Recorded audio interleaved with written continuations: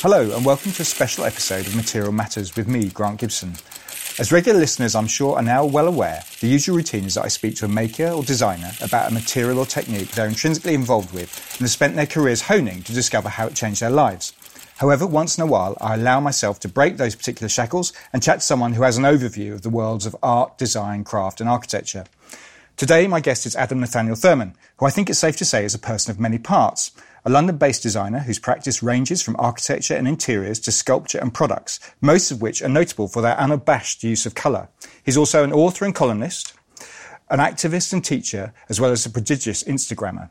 He is at least partly responsible for the current renewed interest in postmodernism and was described by The Observer's architecture critic, Rowan Moore, as one of architecture's rising stars in 2017. Hello, Adam. Thank you very much for doing this. My pleasure. So I'd like to kick off, kind of unusually for this podcast, but we're meeting 2 days after Notre Dame caught light. You are, as we've discussed in the intro, a kind of regular user of social media. Yes. You're not afraid to show your emotions on social media either. I mean, can we talk about A, how it made you feel, and B, why buildings matter?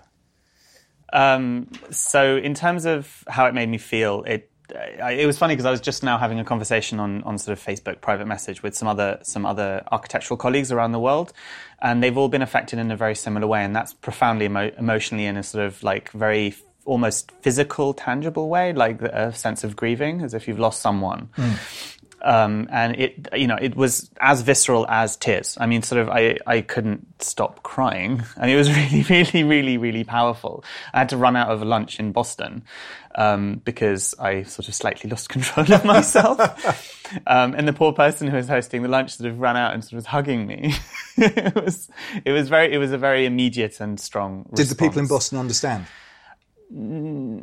Possibly. But I think maybe I'm quite effusive in my responses to things, and maybe just show it a little bit more obviously. So probably the way it was someone in the architectural field.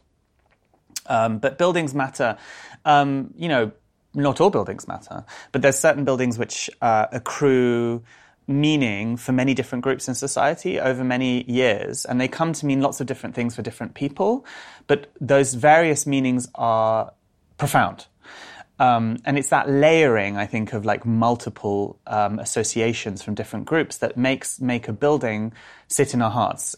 It's a little bit, and because they're mute very often, they're able to do that. A little bit like the Queen. Now, you've got a lot of political figures that are loved, like Barack Obama, but he's loved by a particular section of society because he's political necessarily. Whereas the Queen, on purpose, is a silent vessel for accruing meaning for many different people for many different reasons, and that's why we love her so much more than we could ever love a political figure. And similarly, certain buildings do the same thing. And Notre Dame was very much one of those. I mean, is there a sense of, I guess also, if we're talking about Queen Elizabeth II, there is a sense of permanence with her. She's been there for all our lives, in the same way that buildings are, whereas politicians tend to have a set term. Yes, exactly. Does that make a difference? Absolutely. I mean, there are traditions in other countries where they have presidents who are meant to be more sort of uniting figures, but they're not as important precisely for that reason. They have a term. And buildings, and that was another really shocking thing about this. I mean, heritage buildings, we should care about them more, we should visit them more, because they are actually tenuous. They do disappear. But of course, in our heads, they don't. They're permanent.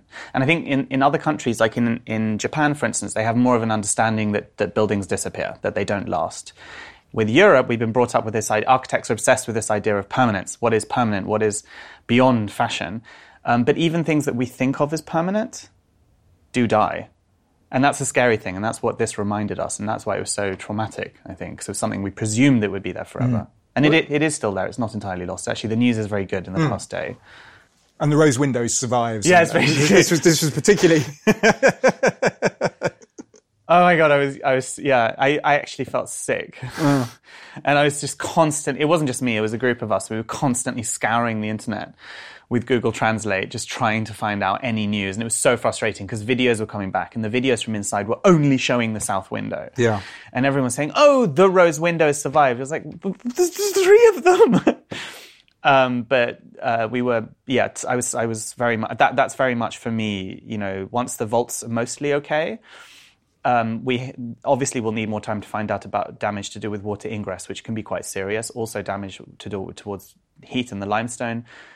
But the rose windows is like the immediate one that we can know whether or not they've shattered, and they're there. So one of the kind of more interesting things about you is you have this sense of architectural historicism, but you also love pop culture. So we first met 5 years ago, I think 2013.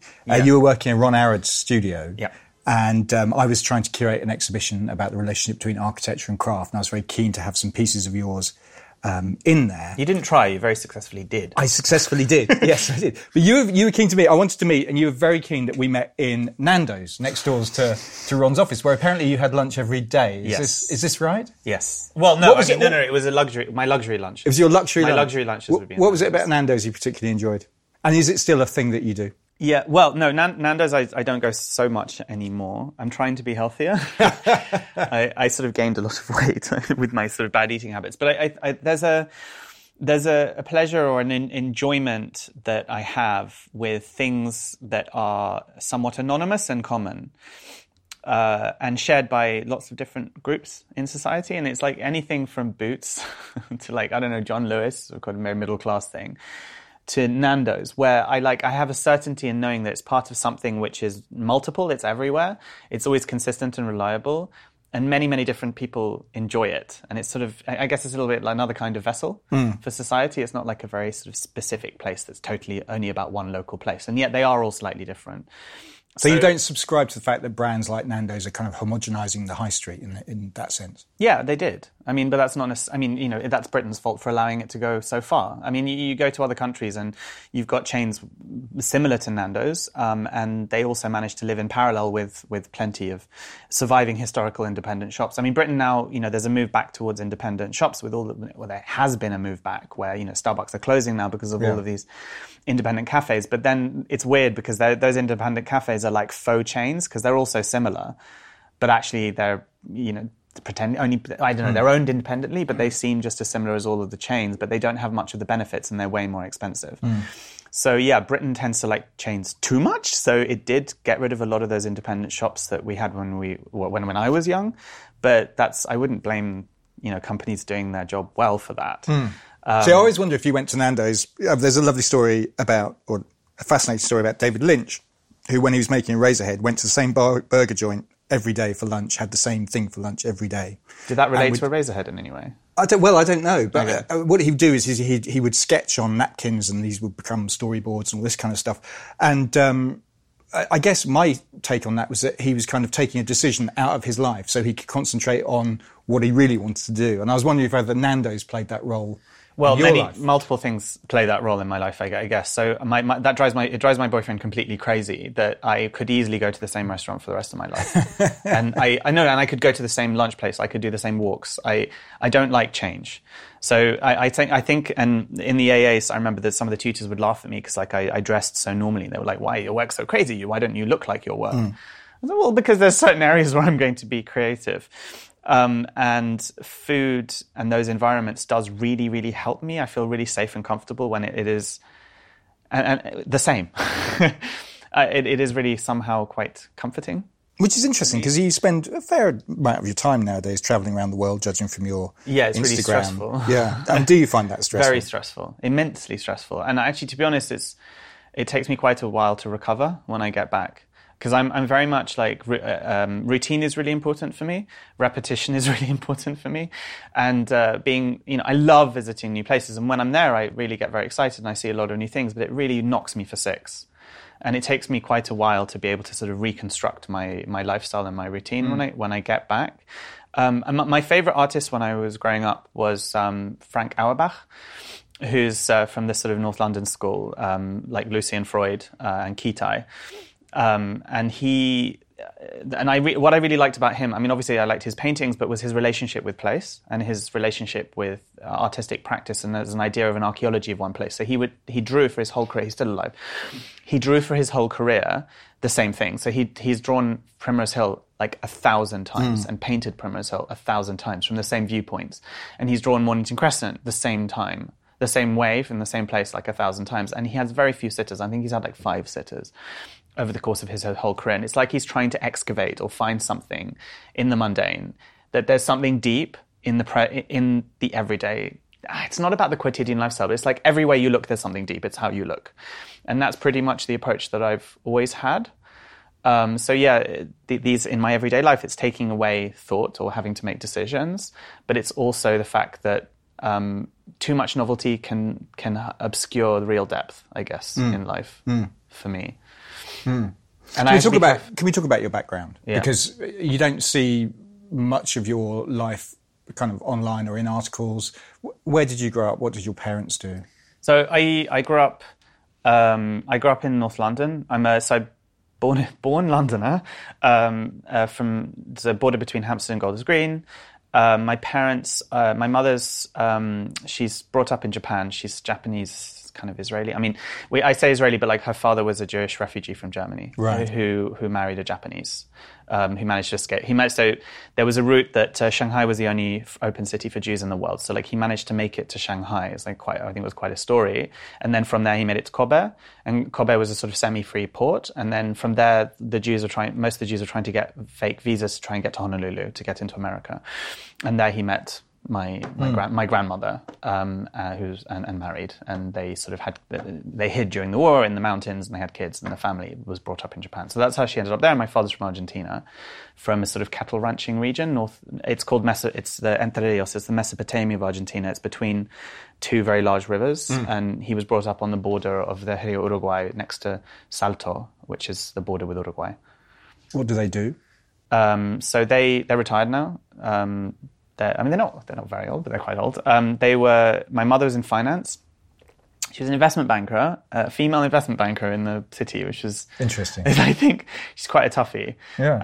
And my dad was an engineer, so he went from engineering and then shifted over into management, and then became a sort of business person, I guess, and mostly related to telecoms, development of telecoms infrastructure in Eastern Europe. So when did your interest in art, design, architecture, and in what order actually did they all come? When did they develop?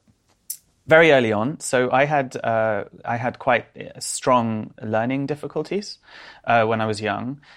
So reading and writing was very, very, very difficult for me, and I was very low achiever. I think the word achieve is sort of not really appropriate to the context of me in school.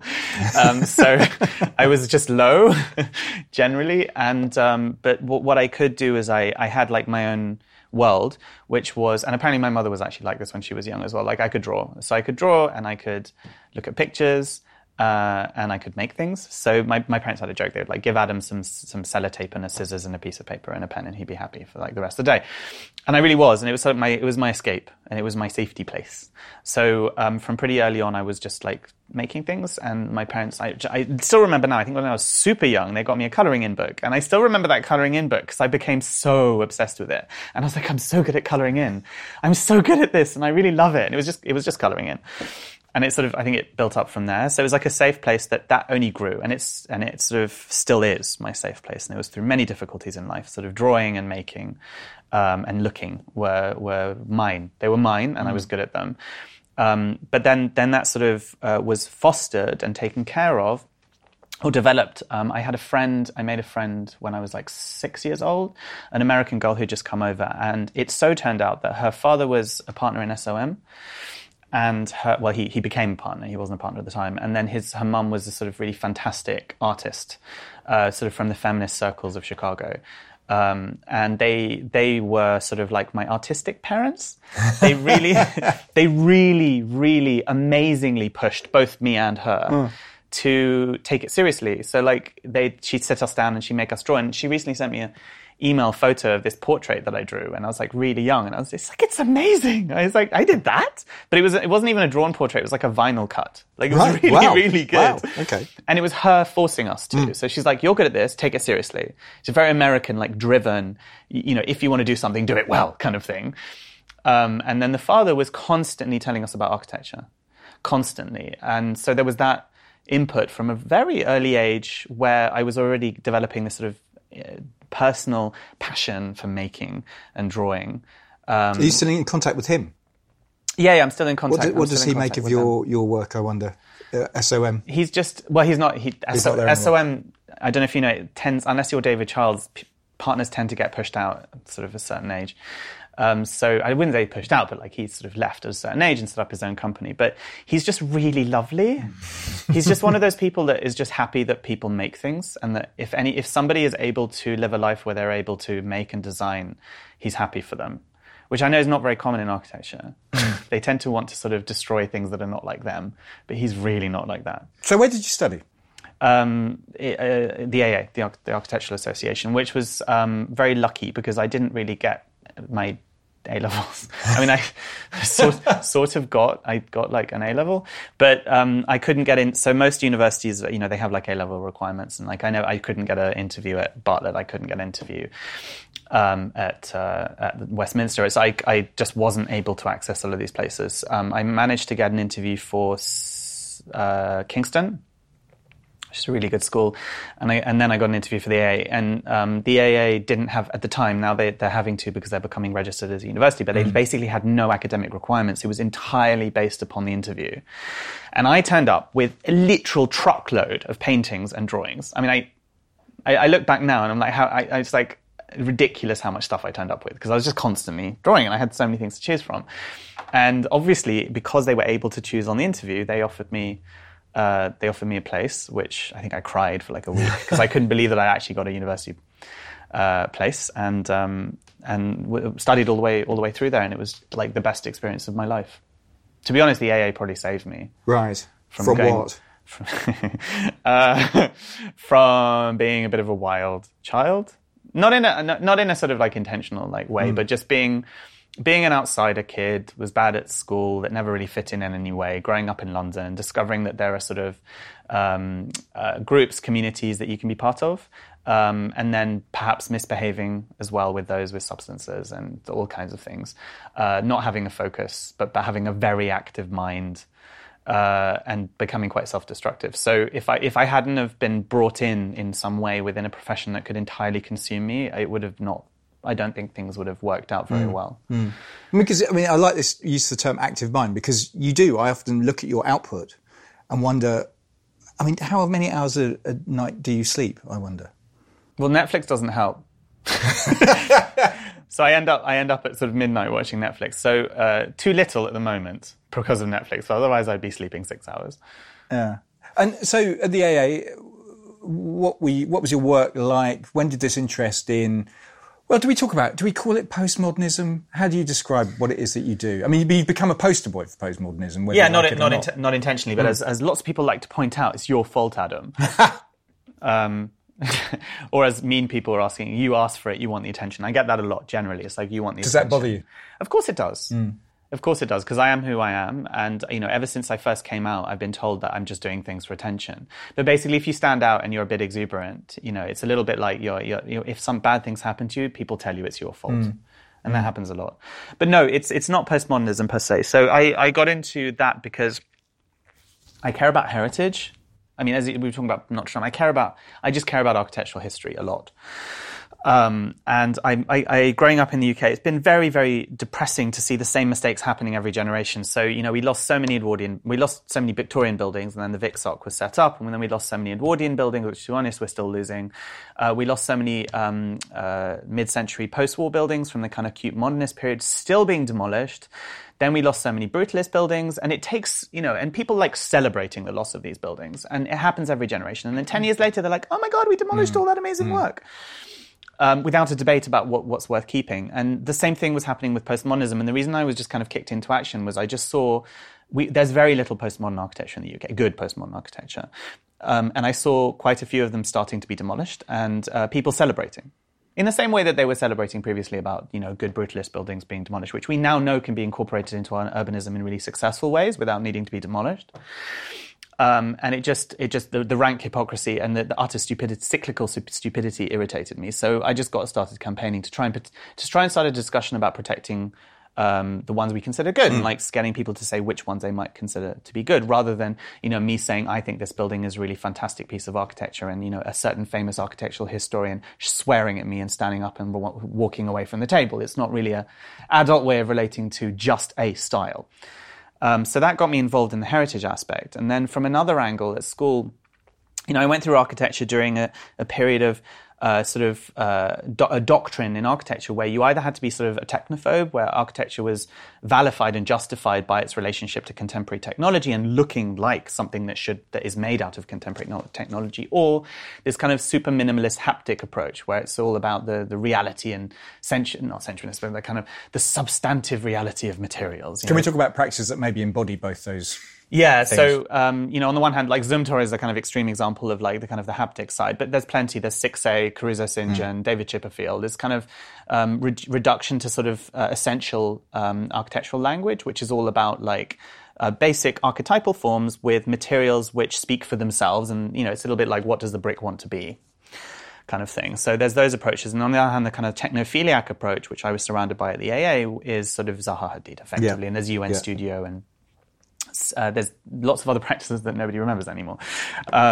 Effectively, the questions that I was really interested in, coming at it from a sort of a background of me never really fitting in, my family being kind of like weird, unplaceable international background.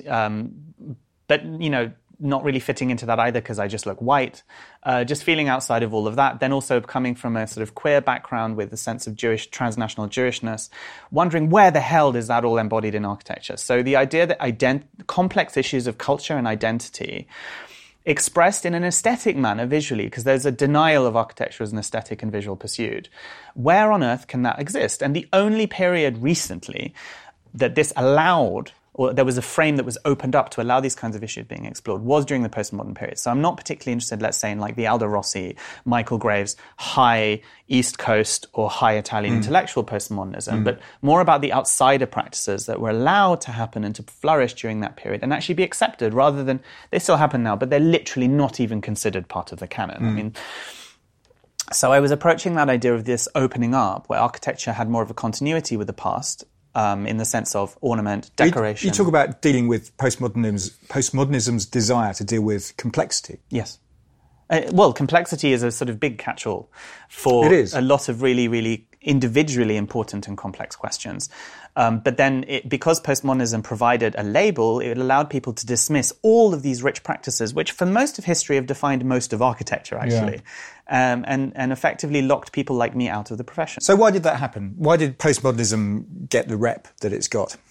Well, because it's very problematic and there was a lot of irritating aspects to it. I mean, the issue was that there was an opening up in the 1960s, generally in culture, which freed up architecture as well. And so if you look at fine art, if you look at poetry, if you look at even politics and activism, it was a huge opening up to all of these questions that I just mentioned.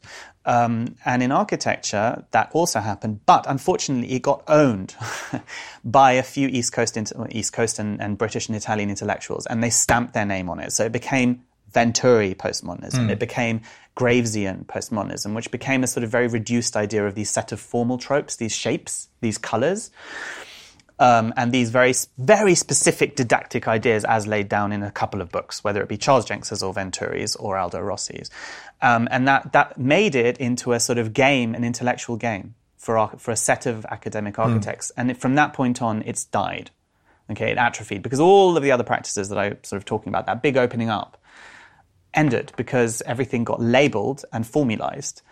And I mean, there's, Denise Scott Brown talks about postmodernism becoming POMO, which is fundamentally money coming into it, though, isn't it? Yeah, but that's her also trying to own what came before that, which is just, I mean, yes, they were by far and away the most brilliant theoreticians at the time in academic architecture, but there was a host of practices that were opening up, kind of alternative aesthetics. I mean, Susan Sontag in the 1960s was discovering the aesthetics of camp. There's a very long history, for instance, of like queer interiors, queer aesthetics, which were not her idea of what postmodernism was. So that POMO postmodernism is a very specific debate between a few people on the East Coast in the universities. Yeah, so it's quite interesting, Adam, because you wrote this book with Sir Terry Farrell. Yes. Revisiting postmodernism. Yeah. And I went to a talk that the pair of you gave a little while ago at the RABA, and I hadn't read the book at that stage. I read the book recently because I was doing this interview. And it seems to me that your ideas about it had moved on from this book, because you give in the book, you give quite a kind of general history of international postmodernism. Sir Terry writes a section which is more kind of personal and more British, I guess. Yeah, very British. But you're now talking about kind of queer culture, and your kind of more recent activism and the stuff that you're writing about on Instagram is about, and there's a piece in the AR, the outrage in the AR, about the fact we don't have a kind of visual culture, or there's no way that the queer culture is being talked about in architecture. So you connected in very much with POMO, but it seems you've moved on, basically, is what I'm asking from this book. Well, yes and no. I mean, in the sense that that book has a very specific purpose to it. Right. It's not my book. It is. There is my section to it, and that section is meant to show the plurality of voices and approaches. It's attempting to show the plurality of voices and approaches that existed from the 1950s to the 1990s. And the attempt there was to take it from this sort of monolith to a slightly more granular perception. So that's sort of like a very general beginning of the opening up and the understanding of the period, but also, I guess, what the possibilities are now towards including the kinds of discussion that I'm having. So my discussion is just like one of many that could occur if architecture opened up to these kinds of questions. Is architecture likely to open up to these kind of questions? I don't see why not, but with the kind of blowback that I get, maybe not. Well, I was intrigued because I was intrigued at that talk at the RIBA, the president of the organisation kind of put his hand up and asked, I found a fairly remarkable question where he said, I've got this aphorism running around my head from homo to pomo. And yeah, but there's a lot of that. Is that what you get in the profession, I wonder? So reading back in the history of discussions of like postmodernism, for instance, it was seen, there's a lot of sort of semi-misogynistic, semi-homophobic, but like dog whistle versions of that kind of language in terms of how people discussed it. And I think what's interesting is that for a period you got some sort of, very, very normal, mainstream, straight people operating in a way that could be considered queer in some ways, briefly. And it's funny because the reaction against... Such as? No, just in terms of using aesthetics which were extremely exuberant, communicated in a visual way which is theatrical and like comparable with a lot of camp approaches. But again, I'm talking for a very, very limited period because it became formalized so quickly and became just an academic game. But for a very brief period, it did start... There was a sort of range of practices, and there were some projects which could be approached or could be discussed in a partially queer way. And they were reacted to negatively in a similar way to the way the queer community, for instance, has been reacted to, which is very interesting that even when someone mainstream starts to partially operate in a slightly alternative way, they can get attacked in a similar manner to how, someone who operates in that way for their whole lives does. And of course, somebody who's operating for their entire life in that way will be under much more sustained attack and be marginalized much more quickly and consistently. I mean, you talk about blowback. There was a post on your Instagram feed saying, would people please stop asking me about the Sean Griffiths piece, which is obviously... that was a joke. Yeah, I mean, I was going to... Well, here we go. Because there's like a red rag to a bull to an interviewer, obviously, in a situation like this. Yeah, that was tongue-in-cheek because, like, for instance, an interviewer had just asked me and we'd actually had a really interesting discussion about what he'd said. So it was tongue-in-cheek. Well, I mean, what did you make of that piece? He wrote a piece in DZine kind of... Sean used to obviously be a co-founder of FAT, which was part of a kind of, I guess, a postmodern movement, might be one way of putting it. And culturally embedded, I'd say, more than anything. But yeah, they used postmodern tropes, but really interesting practice. And you've been very nice about them, both in your book and in a piece I've read of yours in the AR. How did you feel when he wrote this piece, being quite critical of people like yourself in DZine? Don't know. I mean, it was. I mean, I found, because he's a really good writer. He is. But I found that piece quite confusing to understand, a little bit difficult to penetrate, compared to his other pieces, which tend to have a much more sort of like they have sort of a clearer point to make. So it was, to be honest, it was a bit of confusion. There's just quite a bit of difficulty in understanding how I could respond to it, because I'm like, okay, on the one hand, they were ironically using the language when they used it, and that now it's not appropriate, okay, and then architecture shouldn't speak, okay. I guess it's perhaps starting to formulate a series of ideas or questions that will play out over the next few years for him. So it sounded like the beginnings of a discussion, as it were. But when I guess the only thing that was like a little bit sort of difficult was that it was just me and like one other person got mentioned in it, which is so serious.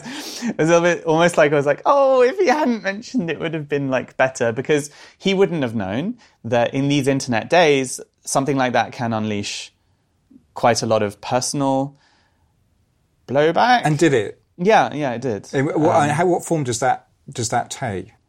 So sort of people atting me in conversations that they're having where they're like, you know, oh, this is just all these ridiculous, stupid millennials, you know, working with political content, devoid of political content. They're just Instagramming snowflakes who don't know what they're dealing with and blah, blah, blah. And then what was interesting was I got quite a lot of quite aggressive private messages. And this has continued. So it's just strange how people feel that they're able to just approach you in like private messaging in quite confrontational ways. And so there was quite a lot of that. It just basically aroused, I think his article aroused a lot of quite strong emotion from people who were really disliking what they saw as a return to something they viscerally disliked. And this gave a little bit of form to their feelings, and also a direction to their feelings. I mean, there was like an image of my work, which Sean made clear to me he didn't choose. That was Dazine chose that. And, you know, there were a couple of names mentioned, and there's a lot of, you know, architectural practices who are much more directly POMO. Like, I don't use, for instance, specific formal tropes. My work tends to work within like a spirit rather than just like copy pasting. There's a lot of people who do copy paste, and they weren't mentioned. But anyway, it did get directed a little bit towards, you know, say me, who also happens to be very present on social media. So it's very easy to access me. So it's kind of like a compound of different things. Plus, I'd written the book, and I'd written all these articles before campaigning to save particular buildings. So it was a sort of a tornado that just had, there's a focus, and it just sort of like landed on me, as people have pointed out, in a way that's my fault because of all the stuff that I had been doing. And it hasn't obviously stopped you using social media, though. No, but I need social media. Yeah. That's the thing, is like I have to use social media. How do you use it?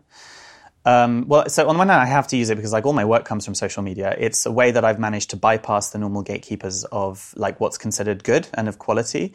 So I've managed to form my own audience. I've managed to make connections around the world with people who share my opinions on things. And there's not many of them, but there's a few. And there's just enough to keep me feel like it's worthwhile. Plus an audience who means that like if I write something or if I make something, there are people there. There's a critical mass of people who will support it, and I don't need those, you know, architectural correspondents who, you know, clearly won't like my work. I don't need them. And the way that I've used it is just the way that I took to it like a duck to water, because I've used it the way that I would have used, for instance, my sketchbooks in the past. Right. And, I don't really. I mean, I use my sketchbooks for work now, like sketching, but I was constantly writing out little ideas and notes and aphorisms and little extracts from books that I'm reading, and it was just like a register of stuff in my life always, and I would go back to them. And similarly, I sort of like researching just naturally anyway, like constantly looking at things and learning about things. And I used to take pictures and then keep all of the photographs. And all that happened is that those various activities were shifted over to social media. So when I found something, I'd put it on there. When I have an extract from a text, I put it on there. When I have an aphoristic thought, I put that on there. And so it sort of happened quite naturally. There wasn't like an increase in workload. And like my attention span is very short, so I'm constantly taking micro breaks anyway. And those micro breaks just happen with like posting something online. So it happened relatively naturally.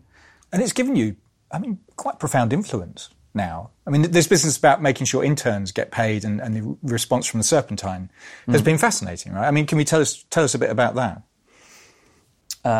Yeah, and getting related to companies to change the legal contract that you sign when you go on the vessel. Because I shared that, and there was sort of uproar about it as well. So there can be real life consequences, which can be a bit scary because you've got to be careful with that. But Yeah, because my audience, so numerically speaking, I think it's like 27,000 followers on Instagram. It's numerically not that much because there's a lot of like design people who have many, many more. But what they do is they have the general public following them. So they have people who like to look at pretty pictures or get advice on sofas or whatever. There's a sort of different range of different people who sort of appeal to the public. So what happens is mine, because it's super geeky. It's like super boring stuff. For anyone who's not like really obsessed with architecture, they unfollow me. So like if like a magazine in Sweden suggests that people follow my account, I'll have like 1,000 new followers in a week, and they'll almost all of them will have unfollowed me within a week. So it's a sort of self-selecting group of people within the architecture and design world, which means, interestingly, that the impact tends to be quite strong if I share something related to that world. So, for instance, especially if it has resonance. So, for instance, I was talking about anti-Semitism in the architectural world, and that sort of was, again, very problematic for me, but it's something that I feel very strongly, and that sort of resonated very strongly for a period. And then this sort of issue of, yes, I mean, I was talking about unpaid internships, but it's a problem entirely sort of throughout the high culture, high esteem architectural community that operate on competitions or survive through competitions, biennales, installations, small commissions for important institutions. There's a severe financial black hole at the center of that causes a lot of issues. Anyway, and I was looking at various of those issues and how they sort of knot together to make this ball of bad working conditions, effectively, that set people up in the wrong way very much in architecture, and also allow people who are from wealthier backgrounds to access and become part of this highly culturally acclaimed world, which other people are locked out of because they can't afford to participate in it through, for instance, these access points like unpaid internships. But yeah, so I started sharing. I just shared a couple of examples, and what happens is I have a lot of things happening in the background, like a lot of direct messaging. So a lot of young people messaging me, like really upset young people, struggling, and a lot of people who've just left the profession because they couldn't, they were not wealthy enough to be able to survive in it, or even if they were, they couldn't, they weren't being supported by their parents and they just couldn't live. And it was a little bit overwhelming and really depressing. And so I sort of just started to speak specifically about this international set of very acclaimed practices that use this particular practice in a very non-competitive way, and not about countries, right? But only about these people, these practices who survive off of the international circuit of biennales and events and commissions, and who are celebrated in the architectural press, who are celebrated in awards, and who get international interns from all over the world, precisely because of that acclaim. So I was only talking specifically about that group. And it just had a very strong effect because I think my followers are very much within that world. And also a lot of them are young. And I found that people who haven't yet managed to break into the profession, because once they break in and they're working in these areas, it's really difficult, right? You can't separate yourself from it. But young people they share their anxiety and their frustration, their worries, their fears, when they're on the threshold. Well, it is, Adam. And it's also a very brave thing for you to do. I mean, you obviously don't mind making enemies, right? No, I do. But, I don't know, sometimes you just do things. So, there was a lot of blowback on that. No, I do mind making enemies, but also for instance, this topic was something that really, again, it's a sort of visceral and emotional response more than anything. And the way I approached it was I was sort of trying to be careful about it. So like I only shared, again, people from practices from that particular category, and only ones that I got multiple examples from. It was, I wasn't expecting the degree of blowback from the more progressive sides of architecture. That was sort of a bit surprising. I thought obviously the officers that sort of participate in this, but also I guess it's been really difficult for me, and I felt very vulnerable, which is why I stopped on that. But I'm also a bit proud in the sense that the discussion is now continuing. And it's the same with postmodernism. I pushed so hard, and the discussion just continued, and I sort of stepped back because it became about me. in a very negative way. And similarly with this, it became, very quickly, because it's all happened in a very short span of time, too much about me, and it shouldn't be about one person at all. It's about a very complex issue. And so I stepped back, and these discussions are now happening. And it's not, practices do what is allowed in any given period of time. There's nothing wrong with that. But it's about trying to shift how they operate. So it's about saying, okay, what was done in the past was done in the past. These things were acceptable. So it was acceptable in the UK. But now, moving forward, perhaps actually it's time to reevaluate, and maybe we can sort of restructure this and move forward. And the past is forgiven. Let's practice differently, and hopefully that's the direction it's going to go in. Although I don't know, there's a lot of sort of arguing from really unusual angles, from people that you would maybe expect to want to sort of untie this Gordian knot.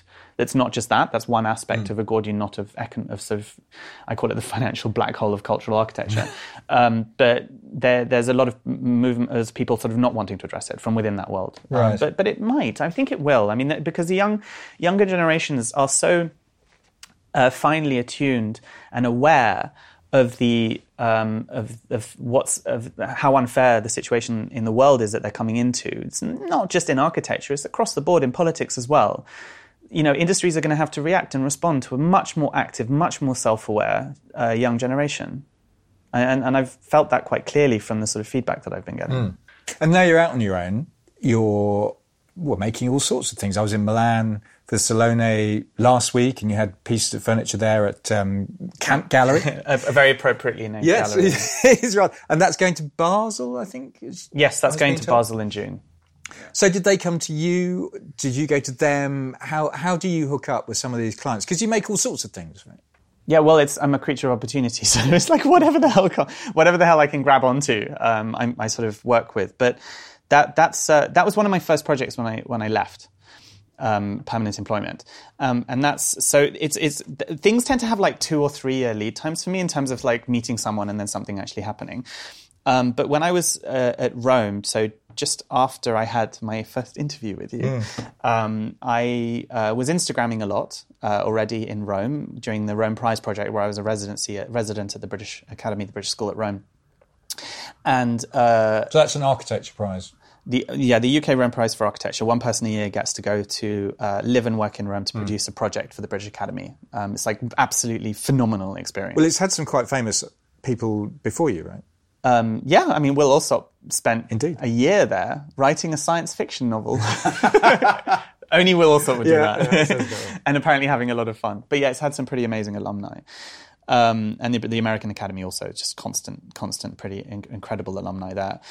So when I was there, the design editor of Abitare up in Milan, I think he was really enjoying Instagram at the time, and he followed me somehow, as just randomly, it probably suggested him, and he was really enjoying my feed, which was just Rome. It was just like me discovering specific periods of Roman history.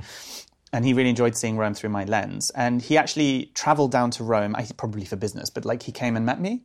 We got on really well, and he's Marco San Michele. He's an amazing person. He's one of these people that just has a very gentle and generous heart, as well as being an insane workaholic and knowing everybody.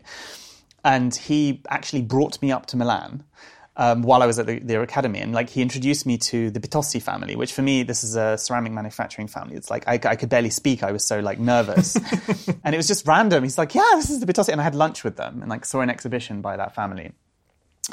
And he showed me in Milan a little bit. And what happened was that when he saw that I went out on my own, he knew these 2 girls, women, who just set up their gallery. It's very, very hard to break into the design art world in Milan. Yeah. It's run by like these behemoths, these very few behemoths from the 1960s and 1970s and 1980s. And they really want to break in. And so they were very young, like no budget, like but very eager and excited, and he just suggested, he's like, oh well, Adam's also just starting out, and he's in London, and like maybe you guys should do a show together, and it'll be like a great way that you can like, you obviously got loads of energy, and I'm similar to them. They're very like voluble and like excitable and loud and present, and so it was just him suggesting, and we had a Skype call, and we just got on really well. And that all happened. And then actually, later on, Marco also then put me back in contact with Bitossi because I went on my own as well. So Again, so social media is super important for me. It really leads to really exciting opportunities, and I get to meet amazing people through it and bypass, I didn't have to know the cool crowd in London, thank God, to get any of this work. And we're coming to the end of our time. Okay. So do you have a kind of future plan? Do you have a sense of where you'll be in 5 years? And can you keep up this kind of relentless... It must take a toll, doesn't it, emotionally? Relentless what? The social media side of things. The activism, the blowback that you talked about. Yeah, so that's been... I mean, it's been a bit much recently. No, I don't think I can keep it up. And to be honest, I'd like to be able to step back from social media. But at the moment, my practice is still it's not on terribly firm foundations. I'm still someone who has to go around to get commissions, the normal routes. So when I'm finally in a position to actually have a business that can bring in work constantly and with a set of clients that I can work with. And not have to really create my own audience in the same way, then I will be able to step back from it. But activism, yes, I'm going to step back from it. I've already stepped back from it. Already? Yeah. I mean, it was really, it was a little bit...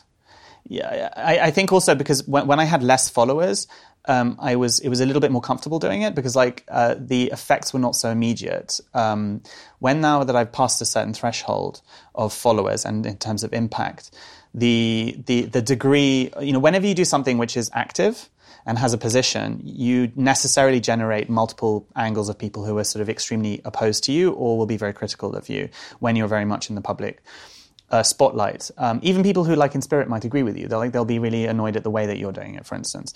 And now that I've passed the threshold of number of followers, and that it puts me in a quite vulnerable position because I'm not somebody who's the head of an institution. I'm not Jerry Saltz, who's like a Pulitzer Prize-winning journalist. I'm nobody, fundamentally. So I'm in an extremely tenuous and vulnerable position. And more so, the more followers I have, because it makes anything I say more dangerous for me. Mm. So in 5 years' time, less of that and more of what? Work. Adam, that's a brilliant place to finish. Thank you very much. Thanks.